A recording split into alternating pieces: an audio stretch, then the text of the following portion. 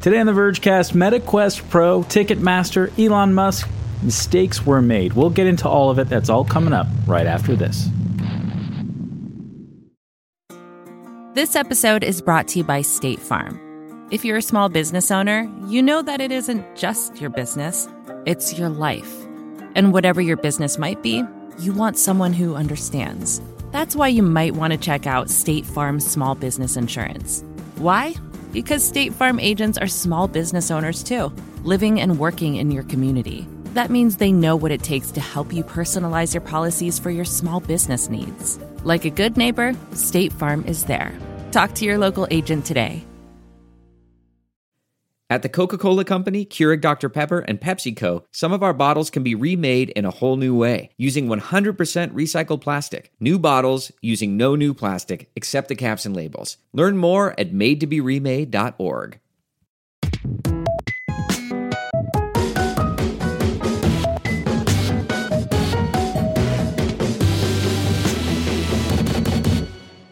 Hello and welcome to the Vergecast, the flagship podcast of the Ticketmaster monopoly, which will crush your fucking spirit until you're dead. Sorry, teenage girls, you're dead now. And also Nilay. I got through, man. Oh, okay. I won. I assure you we will talk about Ticketmaster on this episode of the Vergecast. It's software, it's monopolies, there's a lack of competition, and there's Tay. So this is the most Vergecast just keywords. The most Vergecast you can be. You can add, you add them all up. That's the Vergecast. Nothing more Vergecast than Taylor Swift. Competition issues in software and a major cultural figure. That's our whole show. It's the whole show. All she needs is Bluetooth. It's there. That's how you get the tickets. What kind of headphones do you think Taylor Swift listens to her own music on? Oh, that's a good question. She doesn't.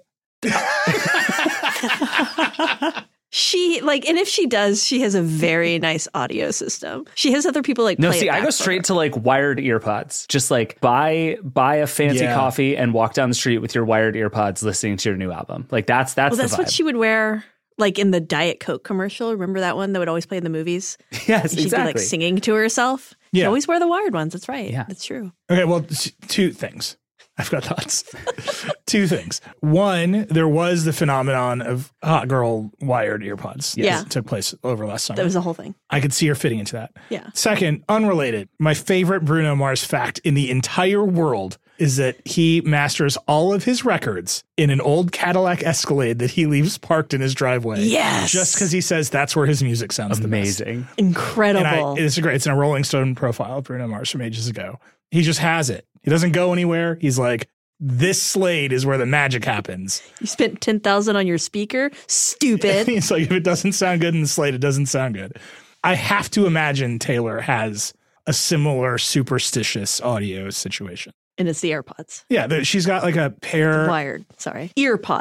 Wired earpods. She's got a pair of those old Koss headphones with the foam is getting all rotted out. Those are her special ones that everything sounds good on. Yeah. Yeah.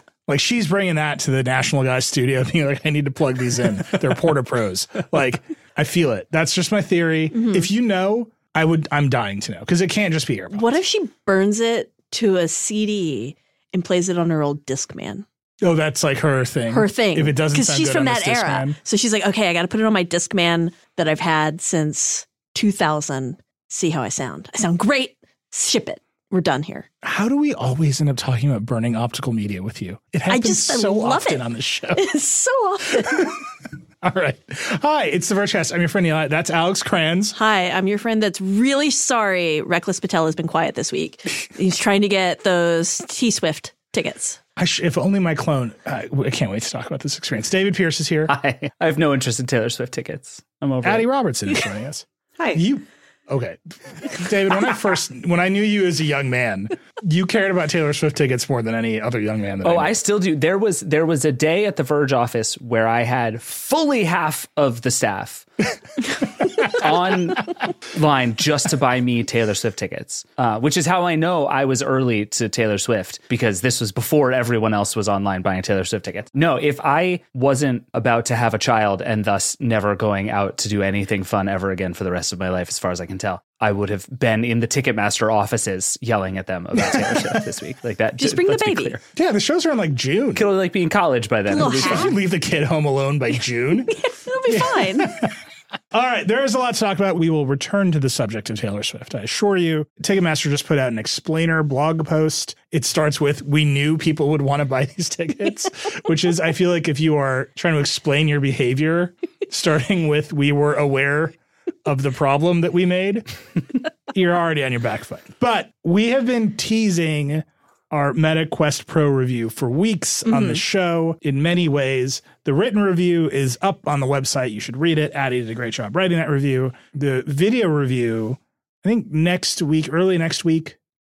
It's a hard edit is what I would say. Yeah. Because it takes place not only in reality, but also the metaverse. Virtual reality. It's in virtual reality, which is not a predictable, stable, or even an easy to enter environment in any way, shape, or form. Right. Like just logging into the metaverse. Very challenging. Addie, I mean, this is like the crux of your review is like the software is horrible.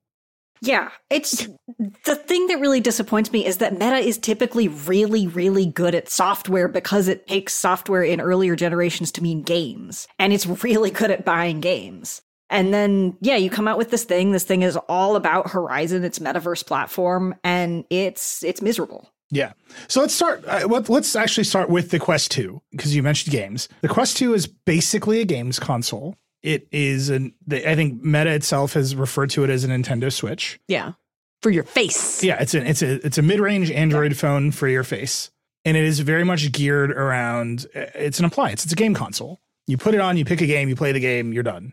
Right. There are people who don't use it that way, but if you get it, then they have this thing just ready for you to go, which is like, hey, do you want to play Beat Saber? Yeah. And they have bought up most of the popular games and apps on the Quest 2. Like all of them. All of them. They are under FTC review for buying within the company that makes Supernatural, right? Yeah. And by the way, Meta put out their answer to that lawsuit this week. I mean, I don't know if you listen to Phil Spencer on Decoder this week, but like any company that is in the middle of a competitor review starts just self-flagellating itself about how much they suck. So Phil Spencer's on Decoder. He's like, we suck at video games. Sure. We're in third buddy. place. Okay. We're horrible at video. No one likes us. And mobile crap, garbage. I'm a bad man. Like the whole thing, because they want to buy Activision. Meta is in this FTC review, put out their answer to the FTC's complaint. And they're like, we've never made a successful VR software product ever. We've had to buy them all. I mean, not wrong. Very true. Yeah, that's both self-flagellation. You could probably cut VR out of that, and it would still mostly be true. It's just a very funny legal document. They're like, we should be allowed to buy this company because we actually can't do it on our own.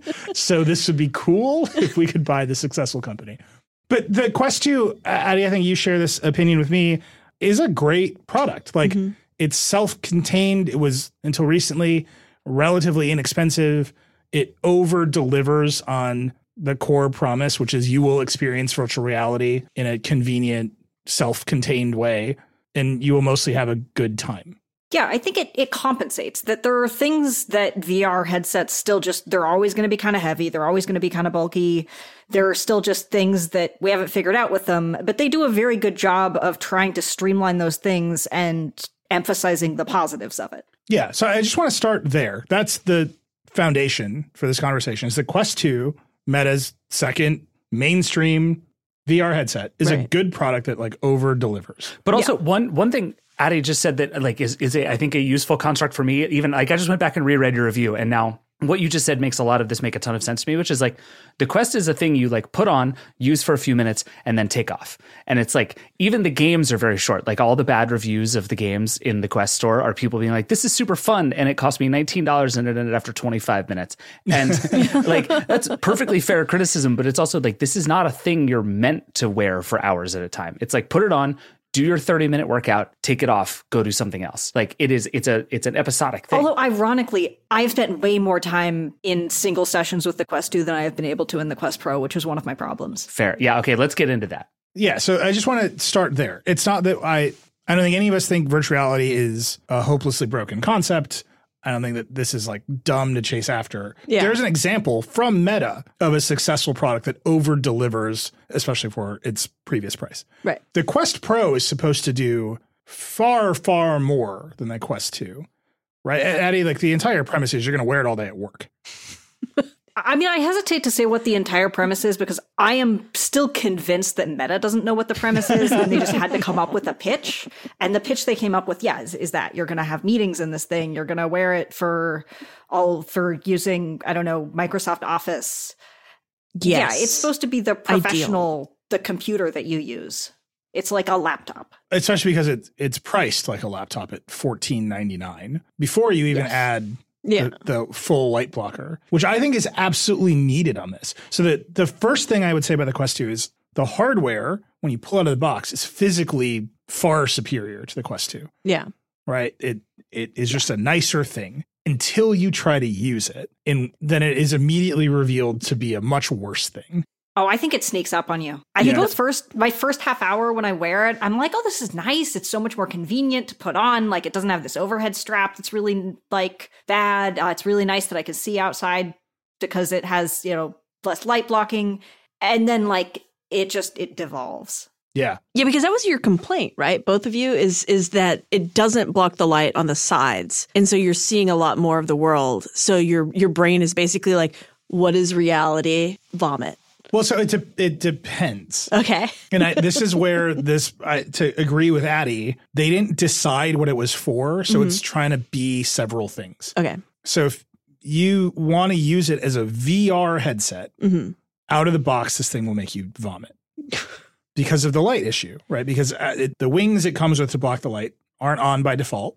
So you'd put it on and like do VR stuff and that without the wings. Because the wings are additional. They cost... No, the wings come in the box, but they're like magnetic. No, the wings are included. There is a separate thing that you can buy that's $50 that blocks out even more light. Okay. Can you just explain to me how this feels on your face? Because I have now read your review a bunch of times and talked to you both about it, and I still cannot get a mental image of why on earth you would put this thing on and they're like, look, it's a headset, but you can... also have peripheral vision? Like, is this like leaky light? Is it like you can see? No, so there's a big gap. Just look at pictures of it, like pictures of Addie in it or their own marketing materials. There are two rubber wings that can magnetically attach to the side that will block out your peripheral vision. Okay. They are not always on. You are meant to take them off. You can take them off. In many of the marketing materials, they're not there. That's for, I think, when you're trying to do the mixed reality stuff. Right. Right? When you're doing augmented reality and you're looking through a video feed in the headset and you're looking at the world around you and like basically the only demo that works is now you're a DJ and it's like, man, I did this in my 20s. Oh, look, it's just me DJing to no one, just like my 20s. Right? Like that's like the mixed reality. Yeah. So you want the light because you're in your environment. Okay. So you want your peripheral vision a little bit because you're in the mixed reality world, you're in the room that you're in. Which is where the pass-through video also comes in. So you're like, okay, I get it. Right. And then you can put the wings on. I'm not sure what for. For VR. Like, I think the wings are actually completely adequate. I think the wings stop me from having motion sickness. They're perfect. Okay, so maybe that's for some people it's fine. For me, you put the wings on, you try to do VR stuff, and I just like got sick. And I think that the pancake lenses, which make the thing thinner, are harder to look through than the Fresnel lenses on the Quest 2.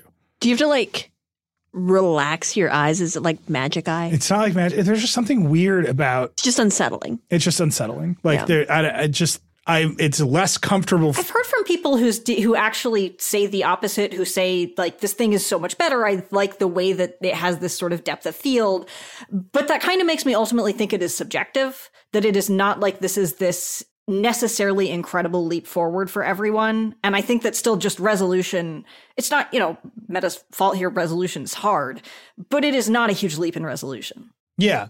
And I'm someone who like works out in Supernatural consistently. So I spend a lot of time in a Quest 2. So I put this thing on, I was expecting a leap. Yeah. And instead it was just like inherently more uncomfortable.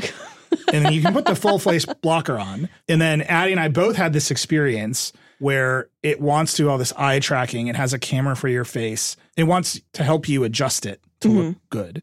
And there's a little dial on the top. Oh, no. That's like move the spacing of the lenses to match your eyes. On the Quest 2, it's just Which fixed. is, to be clear, not the problem. And then, no, it also adjusts the distance for your eyes. If you want to adjust the spacing, you have to reach inside it and press them together physically, which is not Which my is your favorite thing. pupillary so your PD, your pupillary distance. So in the Quest 2, there's like 3 detents. You get 3 choices.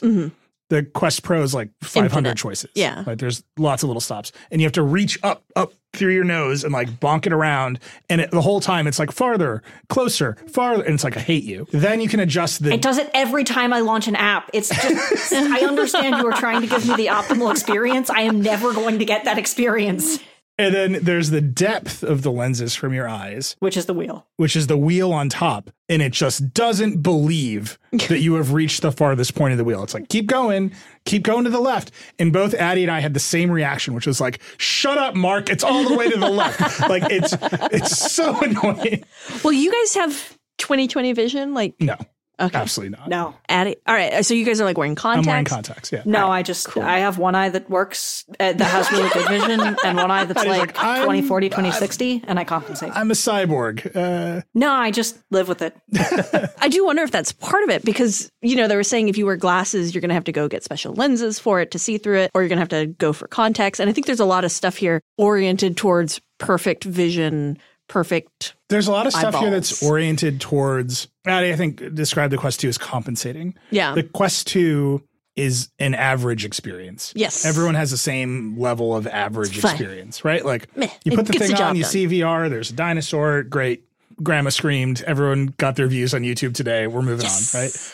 This thing is trying to make you have a great experience. So it actually has all these more fine adjustments for you and your eyes, and it is measuring things, and all of that is... Although most of its adjustments are doing things that other headsets have done. Its value add is that it will detect where things are and it will tell you how to adjust it, which I'm convinced that the reason it has all these annoying things is because it's going to do that automatically in the next generation, that they've filed patents that do automatic like interpupillary distance adjustments. So I think this is a midpoint, but it's an annoying midpoint. Is it like Clippy? Like, is that the level of annoyance? No, at least Clippy had your best It was kind interest. of charming. Yeah. This is very much like, I need you to stop talking, Mark. It's as far to the left as it can go. Stop it. Stop it right now. The middle point thing seems right to me because like this seems like directionally clearly the right thing for Meta to be trying to do, because you're never going to get to a point where it just one idea works for everybody. And I think you can either do the sort of lowest denominator thing, which is going to make some large portion of people physically ill because VR is cool and fun like that. Or you can eventually build towards this thing where there is a magical solution for everybody. And I'm super suspicious of the idea that a lot of dials and knobs is the right answer. But maybe someday in the future, if it does work automatically, that feels like a good answer. I'm just saying we've paid $1,500 and we're 15 minutes into this conversation. We haven't even finished putting it on. Right? Like it is just, we're already deeply annoyed at the thing that costs $1,500 that's supposed to be the future of all computing and human experience. And I'm like, I can't turn this dial any more to the left than it is. I would also just like to add, it puts all my weight on my forehead on like a 1-inch strip. And look, again, VR headset straps, often they kind of suck. This is just, it's bad in a really specific way that makes it really hard for me to wear. Yeah. And it's supposed to be more balanced. Well, it's bad in that it's $1,500 because I did see some like complaints being like, well, you could just go get another strap. And it's like, for $1,500, I should not have to buy additional things to make this thing usable. Yes. No. So just like out the gate, that's the problem that sneaks up on you. I've worn this thing for a while. I'm a little bit more nauseous than I was in the other one. And my forehead hurts. Great. Like this is the future of work. Supernatural. Go. Right? Like that's all bad. Then I think Addie has mentioned the display resolution several times. I was just not impressed by it. It has a wider field of view, but I don't actually even think it has a significantly wider field of view. Looking up the numbers are relatively similar. You still see pixels, right? Like you still see the pixels like everyone, of the display. and not to call anyone out, but Meta did a lot of influencer stuff where they did the AR. Everyone has 3 screens on a monitor looking through the lens.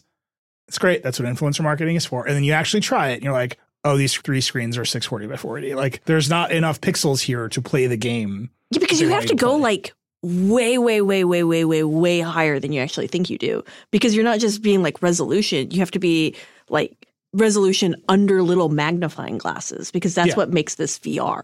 Yeah. That's just, I was always kind of it's a little grainy. And there's a little text is just, it's hard. Like I guess maybe dark mode would help, but I still just don't even think it really does. And I also should not have to activate dark mode to like read things on Google. Right. Like you bring up a browser window and what you're going to see is that the border of the window is going to have, that like old school anti-aliasing, that's marching shimmer. Ooh. It's all over the place. Gross. And then the text in the browser window is like not very high resolution.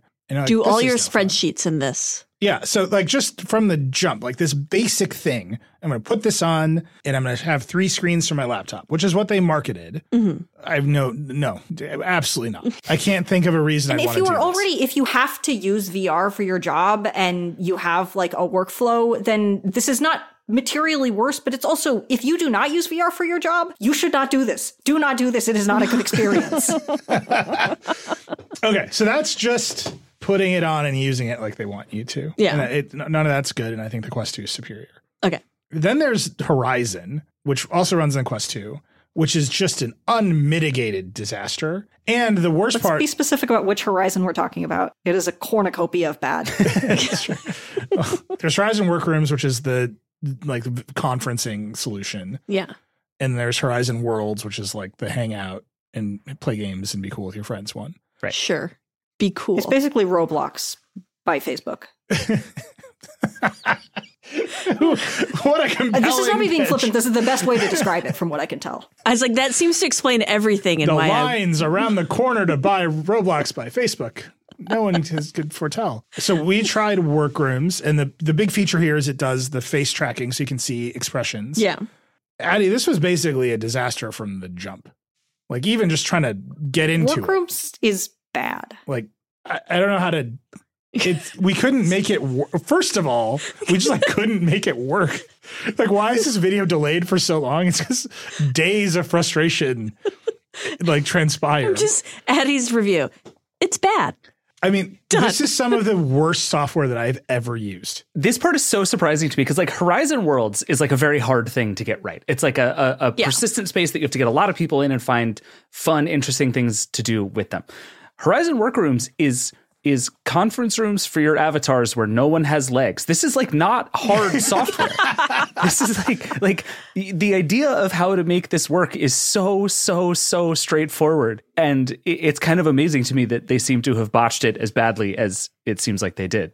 It's just that they spread this thing out across desktop and VR in the most confusing way possible, while not taking advantage of, the social networking thing that they have been pushing into VR headsets for 3 years. The entire thing is virtual rooms that you go and meet in. You can't create a meeting in VR. What? Unless you hook up a separate computer and then go into a browser and then log in through this login system. I still don't know what it attaches to, what account. I put in an email address. It seems to work. And then you have to invite people through email, and then maybe they get an invite if you hook it up to a calendar, and then they click a link, and then ideally they get into the meeting, unless they don't get into the meeting. I just want to point out that the way you're supposed to do this, it's true. You're supposed to do all this on your computer. You are supposed to install screen mirroring software on your laptop. Oh, yeah. It sends your screen into the headset, and then the cameras in the headset are supposed to detect your laptop and put a VR keyboard where your keyboard would be. Did that happen? No, because they don't yet support this 16-inch So MacBook did you Pro. take the wing off and just kind of look out the side of your eye to type? Yeah, you kind of look under your nose, Finally, all my Mavis beacon paid off. I can touch type. This means at some point there was a meeting where somebody was like, we made a prototype where you're in a workroom and you can just hit a button that says invite people, and then you can invite them by their phone numbers or their Meta accounts, or just have a link that you can share with people. And somebody, presumably Mark Zuckerberg, goes, no, they have to install companion software on their laptop. And the companion software, the idea is a lot of it is you have this private workroom and you can do your 3 screens thing, which we obviously have our own problems with. But it is bizarre to me that you cannot just log into a meeting and go into the metaverse on your headset. There's just not any reason to have to use a desktop for that. Yeah. So say, Addie, you start the meeting. You want Neeli to come to the meeting, and he's in there doing Supernatural. He's having a great time. No, that's a different app. But you won't get a notification being Addie wants it's meeting time. There is that stuff at the base layer of the Quest headset. Yeah. You can see if your friend, it's a game console. You can see if your friends are online. It is not, and this is like a very Vergecast thing to say, it is not a computer. Yeah. But like right now, if I put on the Supernatural, I have it paired. So like if I get a Slack in the middle of my workout, I can be like, oh, I should pause this and go do You're that. a monster. Yeah, what? Like whatever, what? But I can do that. That is monstrous. Just stay focused. If you're getting you email want to be in the alerts, zone. then in theory get the heart you rate should up get to 3. it. You know what I mean? Like, Gotta get in that zone 5. yeah, exactly. It's just like, this is not how you imagine a thing works. Like, this is not how you imagine a service from a company that is entirely known for connecting people up to work.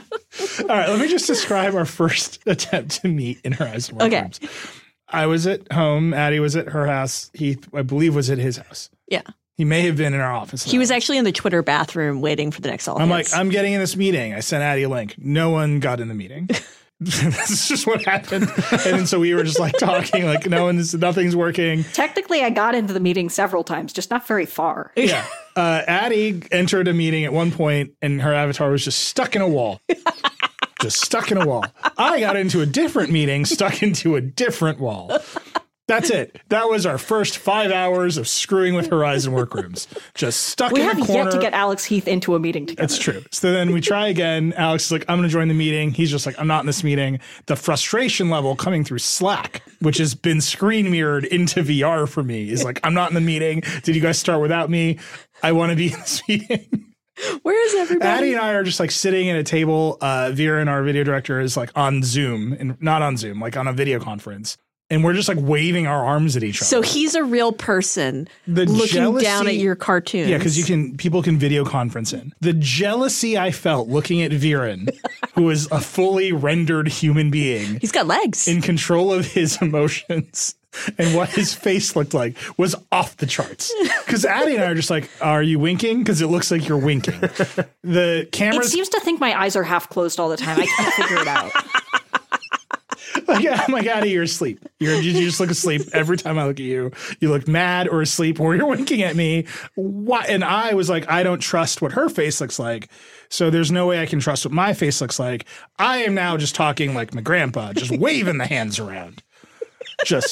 And I'm waving them so fast, the headset loses track of them. At one point, I knocked into one of the controllers on my real desk, and it was like, you're holding controllers now. So then I had like weird, outstretched, broken hands, and I'm just like waving my hands. Like, I need you to find my hands.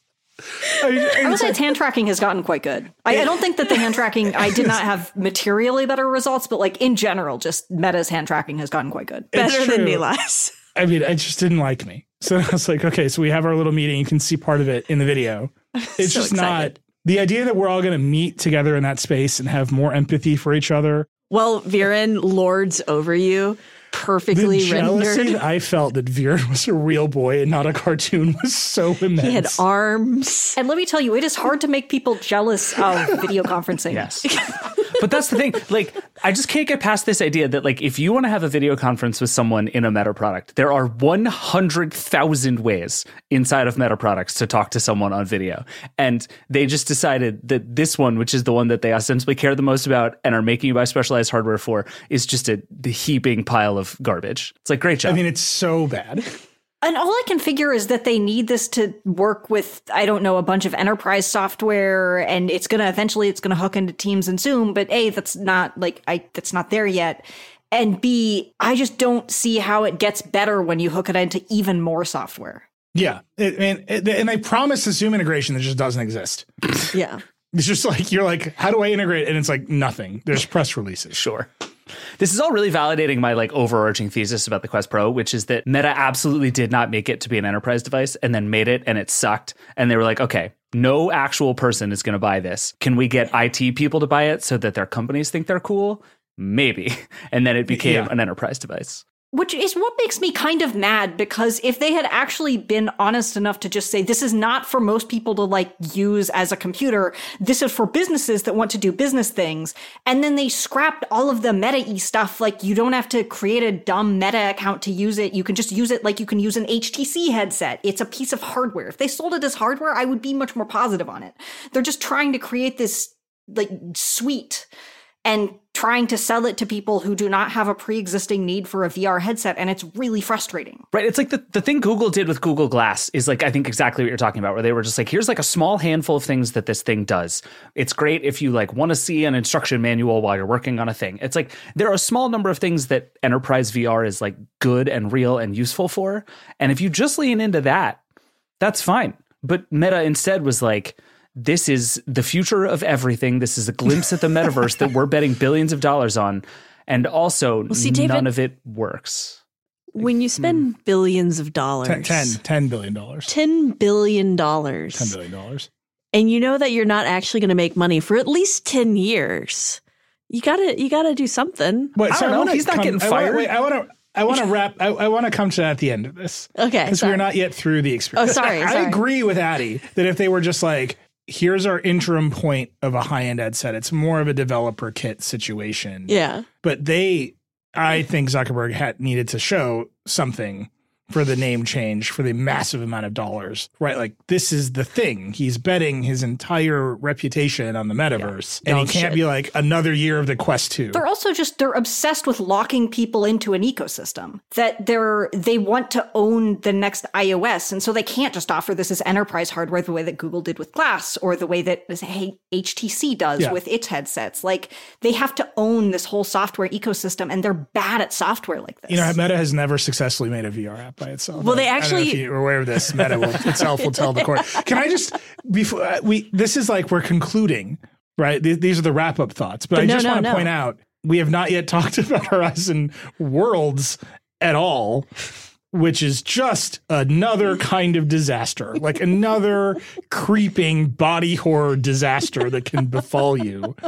So my experience was delightfully surreal. I hear it wasn't actually that, but I don't know, because that wasn't my experience, because I have no idea how this system works. All right, so Heath can't get into any of our meetings.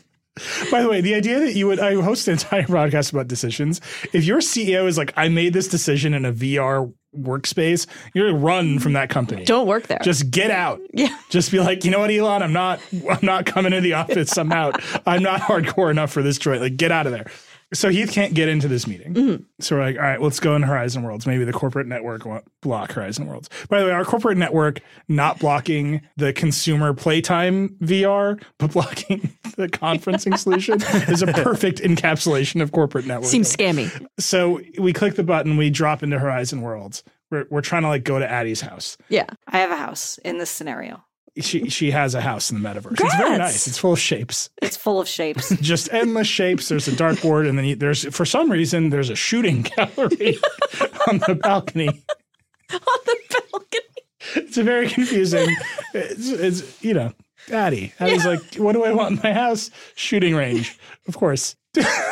Not incorrect. So anyway, so that is Mark Zuckerberg's entire bet on the future of his company and his reputation. Look, there's a great piece in the New York Times by Kashmir Hill, who's a great reporter, about the people who spend all kinds of days of their lives in Horizon Worlds, and they love it, and they sleep with the headsets on, plugged into the wall. Ooh. It's very much the Matrix. They are just brains in vats, but they love it.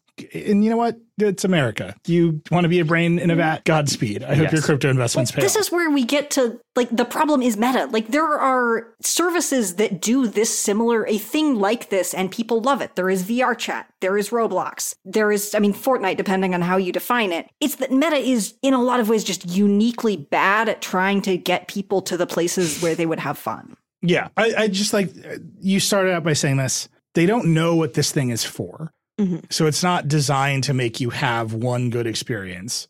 It was designed to prove the point that Meta has spent a lot of money making a headset. Just here it is. And I think if we had come out of this and it was like, okay, the software sucks, the thing sucks, but like some of the new tech that Meta put into here, like face tracking and the improved pass through, and it's like if there was some semblance of progress here, that it was like we're not even close to there yet, which I don't think any of us thought we would be, but at least we're in a useful or interesting direction. I would at least feel like, okay, this is like a deeply hilarious failure, but at least is like some small step in the right direction. But it even seems like all of the tech that they built that in theory should have at least been like a good demo isn't. Like the fact that the face tracking doesn't really seem to work at all in any sort of meaningful, useful way, to me is way more damning than like any of the rest of this for the Quest Pro. Oh, but we should mention the video pass-through is very grainy. Like it is not usable all the time. Yeah, if you can't read text, you have nothing. Like that. No, that's I'm talking so about when you turn on the cameras and you're passing through reality, so you're doing like fake augmented reality. Yeah. Is it like, it's like unusably grainy? Is it the same as the Quest 2? Because the Quest 2 is like super grainy and the Quest 2 is black and white, so this is basically that but color. Oh, cool. That's not better. That's like, yeah, I mean, it's just like there's a part of me, and I can't. There's two ways to look at this. One, if this is the absolute state of the art, then Apple is not releasing a product for 5 years. Yeah. Right. Like, if this is the absolute state of the art, there's no way that Apple releases a product like this. It is just not ready. Even if the software is great, the thing the hardware can do where they're passing through the video pass-through part of it, they're 5 years away. Or Apple is way better and they've been hinting that they're going to do it just to troll Facebook into releasing this thing.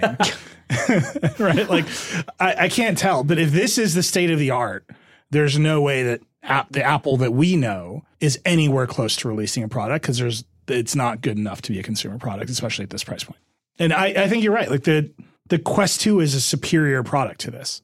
If you want to like play around in VR, even if you want to do like the thing where you have 2 or 3 screens off your laptop, yeah, Quest 2 is better because you'll get close enough to the same experience for a fraction of the price. For a fraction. And the Quest 3, they already said it's coming out next year, so it'll probably be cheap too. That is super damning because that means Meta is not making quick, real, meaningful progress towards this thing that it claims is right around the corner. Like that's if things have not gotten better since the Quest 2, that is scary news for Meta and the whole idea of the metaverse. I think there's like a lot of technological challenges that are just holding this back. There's the displays, there's the cameras that can do all the spatial stuff while also being able to be good at pass-through. There's just a lot of stuff where it's like, where, has anybody actually solved this problem even in like a lab somewhere? Are there actually really good cameras out there that can do the spatial audio and do the good pass-through? Well, you've used most of the products in the market. You've seen Facebook's next generation tech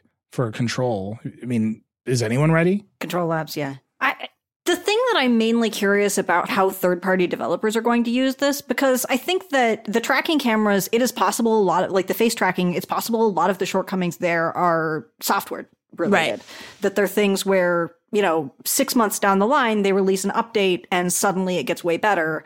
And they have a API that's accessible enough that this gets into VR chat, which is in a lot of ways much more sophisticated than Horizon Worlds, that you have all of these potential breakthroughs that I think that the pass-through is not viable as a good product.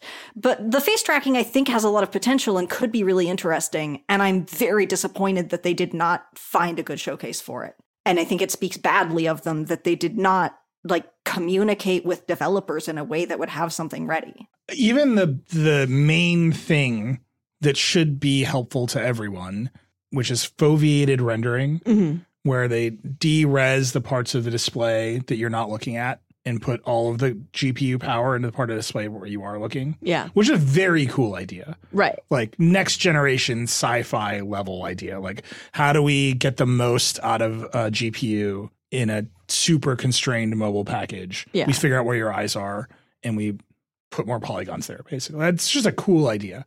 Doesn't seem to be doing anything. There's, I think, but one game that uses it, Addie. I haven't gotten an official confirmation from Meta on it, but we know there is a game. Yeah. So, yeah. It's like, even like the core promise of the thing is like not happening. Yeah. Right? That you're going to get high resolution. Well, because this isn't for games, that they're just not trying to get game developers onto this. I mean, it's for nothing is where it lands, basically, right? Like this is for nothing. I think that there are probably cases where this works really well for people with extremely specific needs in the enterprise VR space. Like if you have a thing and you really want to do a particular kind of foveated rendering, or you really want to do a certain kind of mixed reality, or you just really need a high resolution-ish headset that you can wear that's pretty mobile. Like, I don't necessarily think that this is a bad choice, but I am also not convinced that it has any really amazing use cases that make it a must buy over the competition there. And again, the competition is their own headset. The competition is also things like the HTC Vive Focus 3, like there's Vario, this company that does actually have just incredible resolution in the primary eye area. Like there are other enterprise headsets, and I mean, have no doubt that there are areas where this is definitely the best choice. It does not seem obvious to me that it's the best choice. Yeah. Well, it's on sale. We'll see how people do. I keep thinking like a 1920s newspaper editor whenever we think about summing this up. And I'm like, it's Zuckerberg's folly. Like he staked his reputation on this idea. And this is as far as he's gotten. Yeesh. And if I were Meta, I would have kept this one in the lab. Like fundamentally, I would have been like, we're working on some stuff. We've got some great demos. Quest 3's coming. We're going to have some of the stuff they did, right? They had influencers and reporters come in and put on the headset and be on rails for 10 minutes. And you don't quite realize that like you can't turn the knob all the way. Like in a very controlled environment, this thing feels great. And then the second it encounters reality, it just falls apart. And like, I think they had to show it. I think they had to release something to prove that all this investment was worth something, especially as they're laying off 11,000 people. Oof. And the cuts are not focused on Reality Labs. They're everywhere I think else. they had to have Although they have apparently canceled their smartwatches, which is really disappointing to me. Yeah, they canceled the Portal devices and the smartwatches that hadn't come out. So what they've got left is this headset. And if I like, I don't know. It's something. It's something else. The video comes out next week. All right, we got to take a break. Addie, thank you so much. Yep. When we come back, we got to talk about Elon. We got to talk about Taylor Swift. There's gadgets. There's much more Vergecast coming. We'll be right back.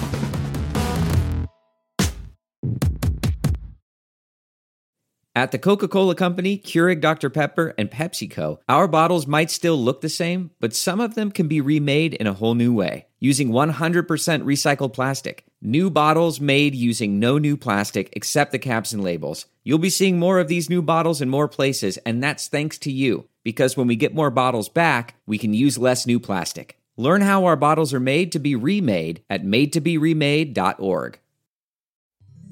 Support for this show comes from Atlassian. Atlassian software like Jira, Confluence, and Loom help power global collaboration for all teams so they can accomplish everything that's impossible alone. Because individually we're great, but together we're so much better. That's why millions of teams around the world, including 75% of the Fortune 500, trust Atlassian software for everything from space exploration and green energy to delivering pizzas and podcasts. Whether you're a team of 2, 200, or 2 million, or whether your team is around the corner or on another continent altogether, Atlassian software is built to help keep you all on the same page from start to finish. That way, every one of your teams, from engineering and IT to marketing, HR, and legal, can stay connected and move together as one towards shared company-wide goals. Learn how to unleash the potential of your team at Atlassian.com. That's Atlassian.com. Atlassian.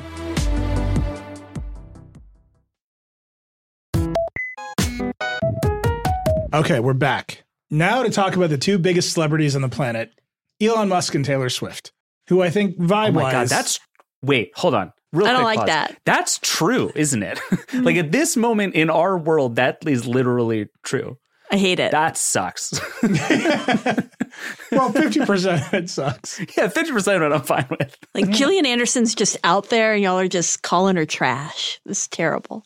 I'm sorry. There's not a world in which Gillian Anderson is a bigger celebrity than I. Somebody called her the lady from X-Files. So upsetting. Where that curve goes up and down. Oh, yeah. No, she was definitely 1998.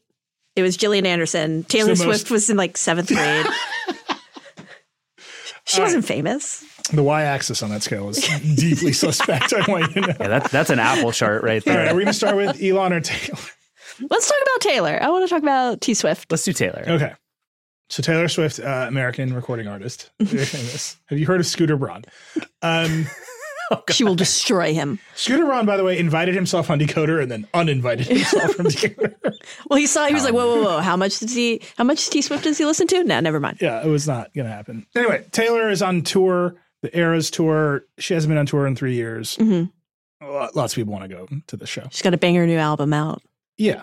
People want to see her sing. People excited. I have a niece and nephew who are seniors in high school. Mm-hmm. The show in Chicago is the day before they graduate. One of the shows is the day before high school graduation. So my sister and I are like, all right, this is a graduation. We're going to do this. It's going to be fun.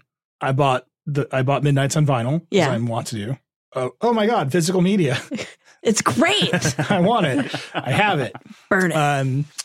My niece bought it on vinyl too. She bought all the, I mean, she's like a hardcore fan. Yeah. She did not get the verified fan. That's the only way. And she's on a class trip. She's not even home.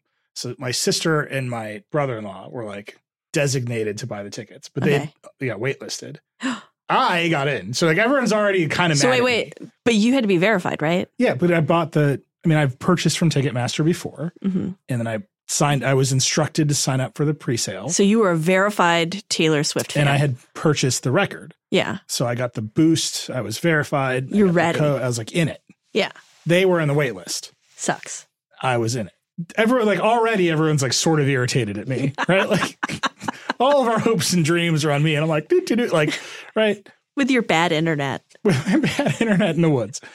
I'm looking at my calendar and you got to show up on the website a half an hour on Ticketmaster.com, a half an hour to enter a waiting room, and the waiting room will dump you into the queue and all this stuff. And I'm thinking, like everyone in the world, well, this will just be an ordinary software experience that I have. Yeah. Where I push a button and something happens and I push another button and it takes my credit card and I've accomplished my task for the day. Yeah. And I'm looking at my calendar. I'm like, oh, this is going to be weird because I'll be on the radio talking about Elon Musk while all of this clicking is occurring. Oh, no. And the other guest on NPR at that time is Senator Ed Markey. So it's me, the senator, Taylor Swift, and Ticketmaster. We're all just going to do this at the same time. And I was like, you know what? Whatever. It's NPR.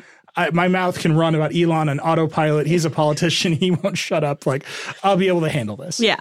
There was also like a 60% chance that Ed Markey was buying Taylor Swift tickets, right? Yeah. Like if you think about that moment, like he for sure had another NPR host also doing it. So like everyone, no question. I go to buy the tickets. We're all excited because I got waitlisted for the right day. Mm-hmm. There's like a real chance because you had to tell them what shows you wanted. Yeah. Do you know how many layers deep into like weird, insane filters you are right now? Like, again, to go back to the Quest thing, we haven't even talked about the buying tickets. Yeah. This is all like the run up to the buying tickets. I'm worried I'm going to end up getting tickets for their actual graduation. Yeah. And my family is going to have to make a very important decision. You skip graduation. That's easy. Yeah, 100%. We were going to skip graduation. But we got the right day, the day before graduation. It's all good. So I'm like in line on the phone. I'm like, First Amendment, like the whole Neeli stuff.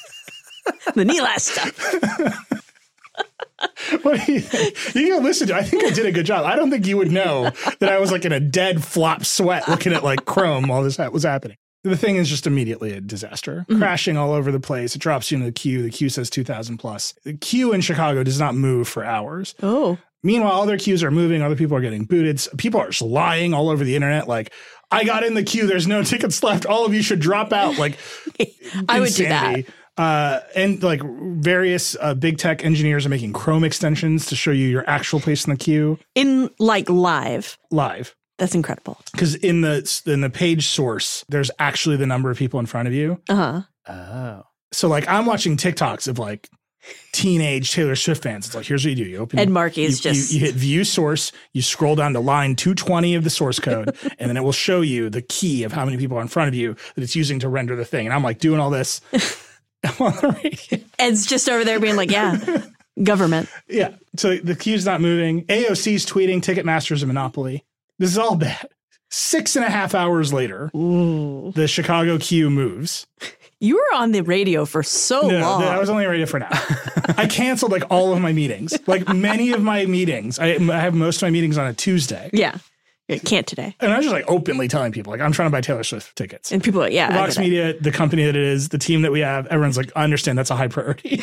But also, this was like a cultural moment in that way, that it was like everyone could have used that excuse on Tuesday, right? Yeah. It's like no matter what you were doing or what your responsibilities were, if you're just like, Taylor Swift tickets, everyone would have been like, I understand. Please let me know if I can assist you in any way. Yeah. It's like we were all united in fighting Ticketmaster that day. I was in more than one meeting where somebody was like, I'm here, I'm paying attention, but I'm also trying to buy Taylor Swift tickets. Yeah, I was in those were all. Yeah, which means I'm not here and I'm not paying attention. I wasn't at my regular computer. I was because I was on the radio. I was at my podcasting setup. So like from like This was, 2015. it's just like everything was great. I was on my 2015 iMac.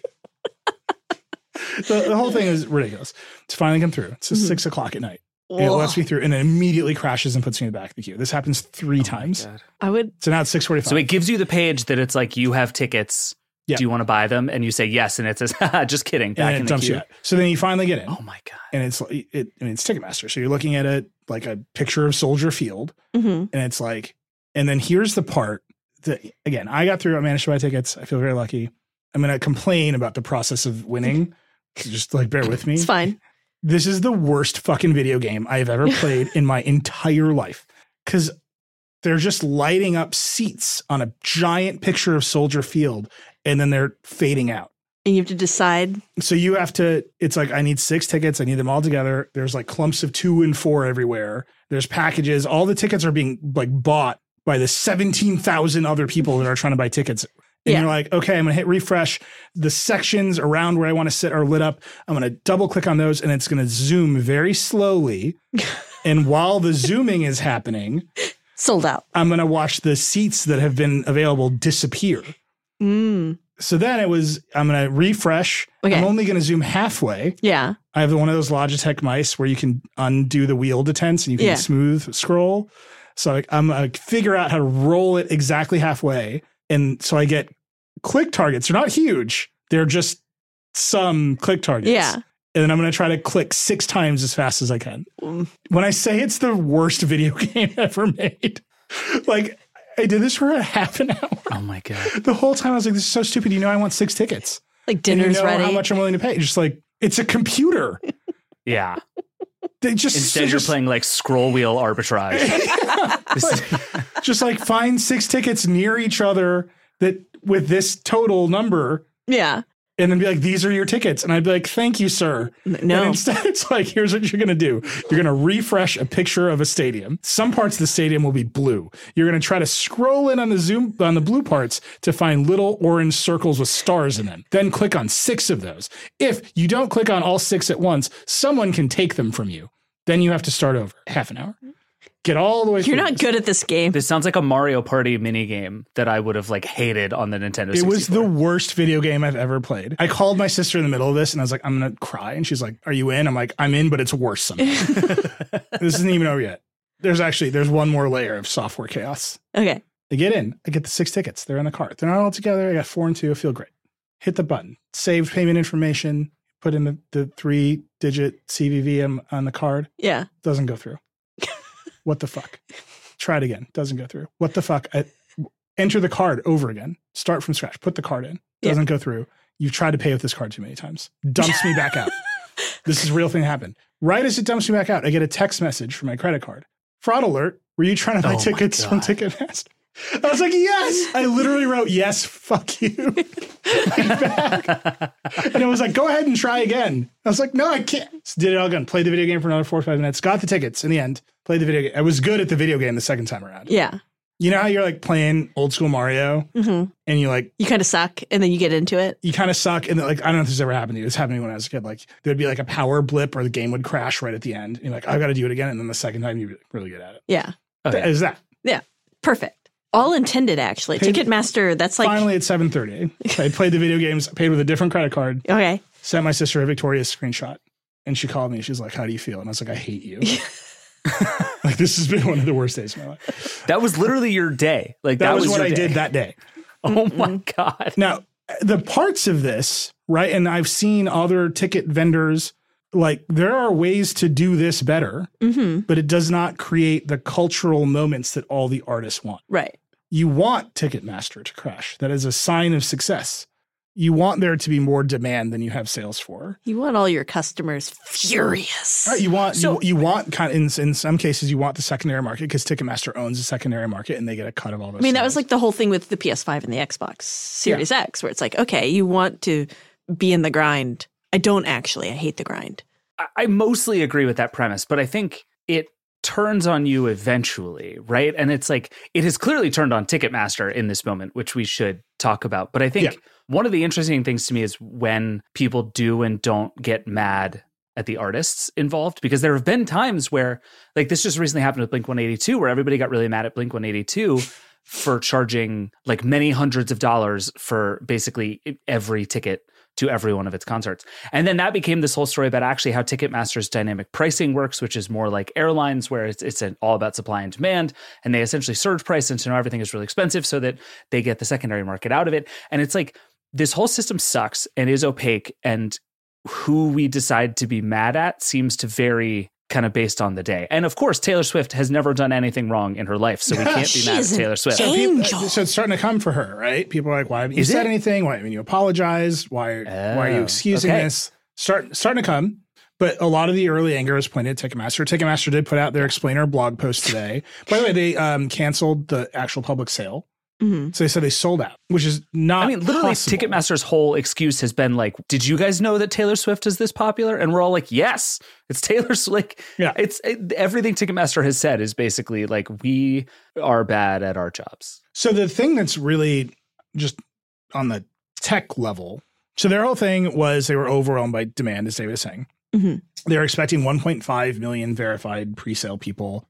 14 million people showed up and they got 3.5 billion requests. Okay, I believe you that is a crazy numbers more than you thought. But that's also, even that itself is a technological failure on Ticketmaster's part, right? The fact that 14 million people needed to generate 3.5 billion requests to their servers to buy tickets is already a failure of Ticketmaster's technology. And there's like some bots in there, but it's like, you know how many people, because of how this whole system worked, where you have to be a verified fan and some people were on a wait list and some people weren't. You know the total number of people who are eligible to buy tickets. Mm-hmm. Those people should go into a system that can manage that demand. And then the other 12.5 million people in bots can go to a YouTube video or like whatever it is, right? You can just send them somewhere else. That's the thing that does not add up in this explanation in this blog post and all these other things they've said is somehow, even though we were in control of gating this demand, we let through these other 12.5 million people in bots who generated 3.5 billion requests, and then we sold out of tickets. And they put the other 2 million verified fans, including your sister, on a wait list. So they didn't even so there's like 14 million people being like, I'm going to get in. And your sister's like, I can't. Yeah, there's just a procedural step here that doesn't add up. That's like, you're not in control of your software. And then you can zoom that out, right? So Ticketmaster is owned by Live Nation. Mm-hmm. Actually, the chain of corporate ownership here is great. Ticketmaster is owned by Live Nation, which is Live Nation is a big concert promoter. Mm-hmm. They own a lot of venues. They bought Ticketmaster in a deal that many people, including AOC and your friendly local podcast host, Neil Patel, think should not have gone through because of clear vertical merger. If you want to play, if you're an artist, you want to play in a city, you have to go deal with the mob. Yeah. Like they own the venues, they own the ticketing. You're paying some money to this corporation. Totally vertically. They also, Live Nation also manages a lot of artists. Yep. Directly. Yeah. So they have 360 it's even deals. more literally from the building down to the person working the building, they own every single part of the whole stack. 30% of Live Nation is owned by Liberty Media, which also owns F1. Which is great. Cool. Liberty is a huge investor in Warner Brothers Discovery. Mm-hmm. It's just a big consolidated situation. Yeah. That's not to say that Liberty CEO John Malone is not kind of like a straight shooting genius. He's like, here's what I do. I buy everything and then I make money. I appreciate that about him. But it's just this big stack of consolidation. Yeah. Taylor Swift, not a Live Nation artist. Taylor Swift's tour is run by AEG, which is the only other big monopoly. They put on Coachella and all this other stuff. And so Ticketmaster's defense is, you all think we're a monopoly, but even AEG chose Ticketmaster. Because you're all that exists. Do it. And it's like, yeah, because anyone else who tries is crushed by your monopoly. Yeah. That's the actual problem here. No other ticket vendor can reach scale because they can't go to Live Nation venues and they can't service Live Nation artists. So everyone else is small. So when an artist at the scale of Taylor Swift has to go buy this service, her options on the market are risk it with companies that cannot operate at the scale. Yeah. Or you. Bob's ticket sales. Right. It's like if your choice was AWS or your Plex server. Those are Taylor's choices. Come on, Taylor. It's going to be great. And that's the fundamental thing that people are talking about here is because Live Nation owns Ticketmaster, no other ticketing service can address those venues and achieve the appropriate scale. And Ticketmaster is a monopoly, and they can concoct these ultimately unsatisfying explanations, and that's all you can do. Well, I think it's more than that too. It's also they don't have to do a good job. They never have to do a good job, and they never have done a good job. Name a time where Ticketmaster, like using Ticketmaster, was a pleasant experience. Okay, 1987. Were you high? When I bought the tickets from the back room of the Kohl's department store, which had the Ticketmaster computer. That was it. That was it. Yeah. And then that was like a real thing. That was by the way, that was the innovation, was they put computers in like department stores around the country on a because proprietary you had to Ticketmaster network. You had to go to the stadium where it's venue. being sold, and my sister would do this, like stand outside and wait a day or two in advance and go through and do it. It's kind of like when you go to buy a PS3. Yes. Alex, are you just explaining how buying tickets works? You know what? Is that what's happening Yes. right now? We have young I audience. appreciate that. We have there are young Vergecast people who are like, what was it like before, Papa? Let's just zoom back. So the movie Dazed and Confused, like a huge plot, like the plot of this movie is the next day they're going to go buy tickets. Yeah. That is true. Yeah. It's you don't think that that's the plot of the movie. That's the plot of the movie, which is that they have to make it through the night and not be so stoned they can't go buy tickets. Which would be more fun? Getting really stoned and barely making it in time to buy your tickets by lining up, or what you did the on worst Tuesday. video game in American history. I'm going to go with the other thing. That movie seemed rad. But so there's like this middle ground. This is what I'm saying. There's a middle ground if you have to physically go and buy tickets in the 70s with your friends. Yeah. Great. You can do the computer in Kohl's. Matthew McConaughey is there, right? Yeah. Then there's the 80s and early 90s where Ticketmaster is like, here's what we're going to do. Sears is going to sign up for a phone line. We're going to give them a 20 baud modem and a weird mainframe and train someone to use it. And we're going to consolidate ticketing on our client server system. Yeah. This is legitimately the Ticketmaster innovation. Right. They like built a weird network on the phone lines, which, by the way, the government broke up AT&T and required the phone companies to allow things to connect to their phone lines. Just a side note. It's a Carter phone decision. We think about it a lot here at the Vergecast. It enabled Ticketmaster to exist. Then they moved that onto the internet, got rid of the checkout staff at Kohl's department store. Don't need them. And they're like, you're going to do it yourself. Self-checkout. Yes. So the thing they're doing is still this network. It's just you're doing self-checkout. And it sucks. But they still own the network. They still control the venues, and now they control the artists. And you would think that any big company, the number of tweets I saw, our friend Mark has tweeted, Taylor should just start her own ticketing company. It's like, yeah, now you're all the way at the point where it's like, oh, I could just set up a server and run tickets. Get your Plex server. Yeah, you get also your Plex. does tickets now. I don't know if you know this, an NVIDIA Shield, a single NVIDIA Shield can run all of Ticketmaster. It's true. Right, but what you don't have is the 4 decades of venue contracts that you need, and 4 decades of being mobbed up in the music industry, and then being owned by Live Nation, and then being owned by on and on and on. So at the end of the day, it's not, the technology has been commodified out, even though that was the thing that enabled the business in the 80s. Now it's just a bunch of contracts that you can't break through. Right. Yeah, there are plenty of other ticketing platforms on the internet. Like if you just want to, like Taylor Swift could have gone to Eventbrite and been like, hey, I'm going to sell all my tickets through Eventbrite, right? Yeah. Like there's a million of these out there. It's just that none of them can sell interesting tickets because of this actual monopoly that exists, right? It's like the only way to take down Ticketmaster is to build a bunch of concert venues. Like that's literally what it is. And to sign Jay-Z to a 360 deal. Right, exactly. And easy. Yeah. And so it's like you can't beat Ticketmaster without essentially taking on the entire live music industry, which no one is able to do because it's impossible at this moment in time. We have grand ideas for how to make a combination YouTube video decoder episode about this. So I'm going to put a pin in this. We'll come back to it. There's a great John Oliver segment about this. Also, you could just go back to the 90s and watch Pearl Jam testify to Congress about the Ticketmaster monopoly. That's a real thing you can do with your time while you're waiting for your Taylor Swift tickets to load. No, they're sold out. That's the video that Ticketmaster should have sent the other 12.5 million people to. That would have been a cool move. All right, let's quickly talk about Elon, then we'll take a break and we'll do gadgets. Sounds good. We'll do a gadget lightning round. Elon, David, what's going on? So we're kind of out of the like brief, bonkers, chaotic product phase and into the like Elon Musk blows up the org chart phase, I would say. So I think right around now, as we're recording this, is the set deadline for all Twitter employees to literally fill out a form on the internet, as far as I can tell, that says either I am committed to being, what was the quote? Extremely hardcore in building the next phase of Twitter. Or if you check yes, welcome to, hardcore Twitter. If you check no, that is, you have resigned from the company. This cannot possibly be legal. I am not a lawyer. I don't know anything. There's just no way that this is how any of this actually works. But so that's happening. He's very clearly trying to weed a lot of people out of the company as fast as he possibly could, right? Yes. He's been firing anyone who criticized him on Twitter. He's been firing people who criticized him in Slack. He is out there saying he doesn't want to be the CEO of Twitter or any company, which is something he said before. I think he said that during a deposition about Tesla. And so he's just now at this place where he's like, okay, Twitter Blue, we rolled it out. It went horribly. We're rolling it back. That's now set to come out November 29th. And it's very clear that he is in full, like, burn Twitter, the company, to the ground and build it back up phase. And whether that's going to be possible, I think, is the next thing to see. But like, that's the distinct vibe I get, is that he's really, really hoping a lot of people check no on that box tonight, right? Except too many people check no already. Here's a problem. This is happening while we've been recording. Oh, wow. So the deadline is arriving. There's a newsletter called The Pragmatic Engineer that's been reporting on this. That author has a Twitter account. He's been putting a lot of stuff there. Basically, like, teams of 50, 40 people are like, I'll quit.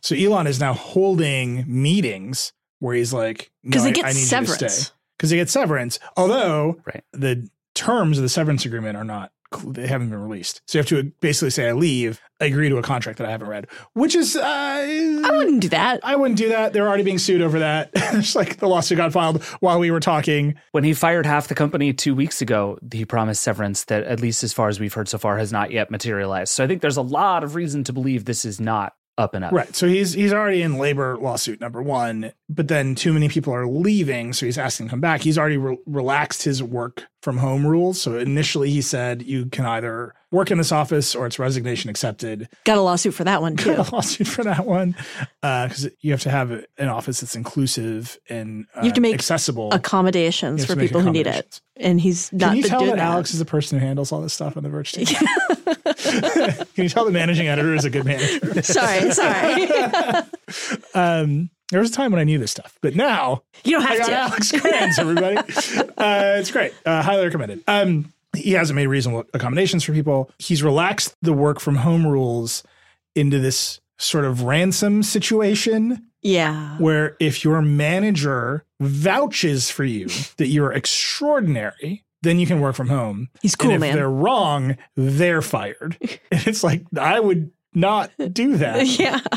It's just another bet I wouldn't make, because who knows what the criteria are and whether they will change. What is the definition of cool, man? It's like, also, you've already fired half of everyone. Why would I be like, they're great, I'm putting my job on the line for it, when no one knows how you make decisions? Yeah.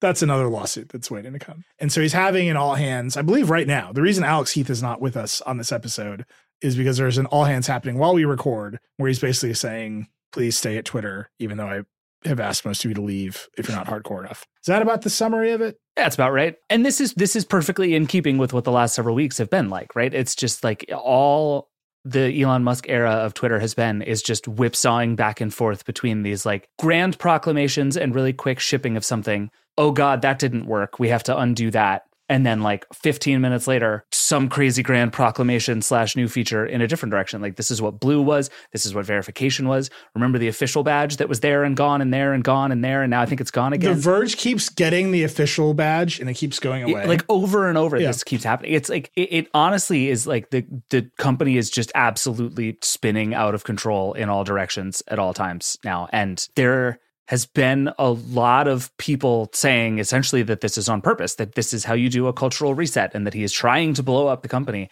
And you've got to figure that there's going to come a time where he looks around and goes, oh God, I need some employees.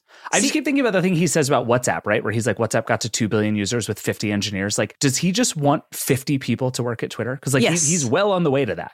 Yeah, I think that's the entire thing. You know, a lot of people have been saying, oh, he's going to blow it up because he wants to blow up Twitter because he's mad because he had to pay $54.20 a share for it. I don't believe in that. For the And record. I don't think that the at idea all. that he's going to destroy it out of spite, I think, is wrong. I just don't buy that. I think he is aggressively saying, like, think about it. His companies, he maybe didn't create those companies, SpaceX and Tesla, even though he's technically a founder.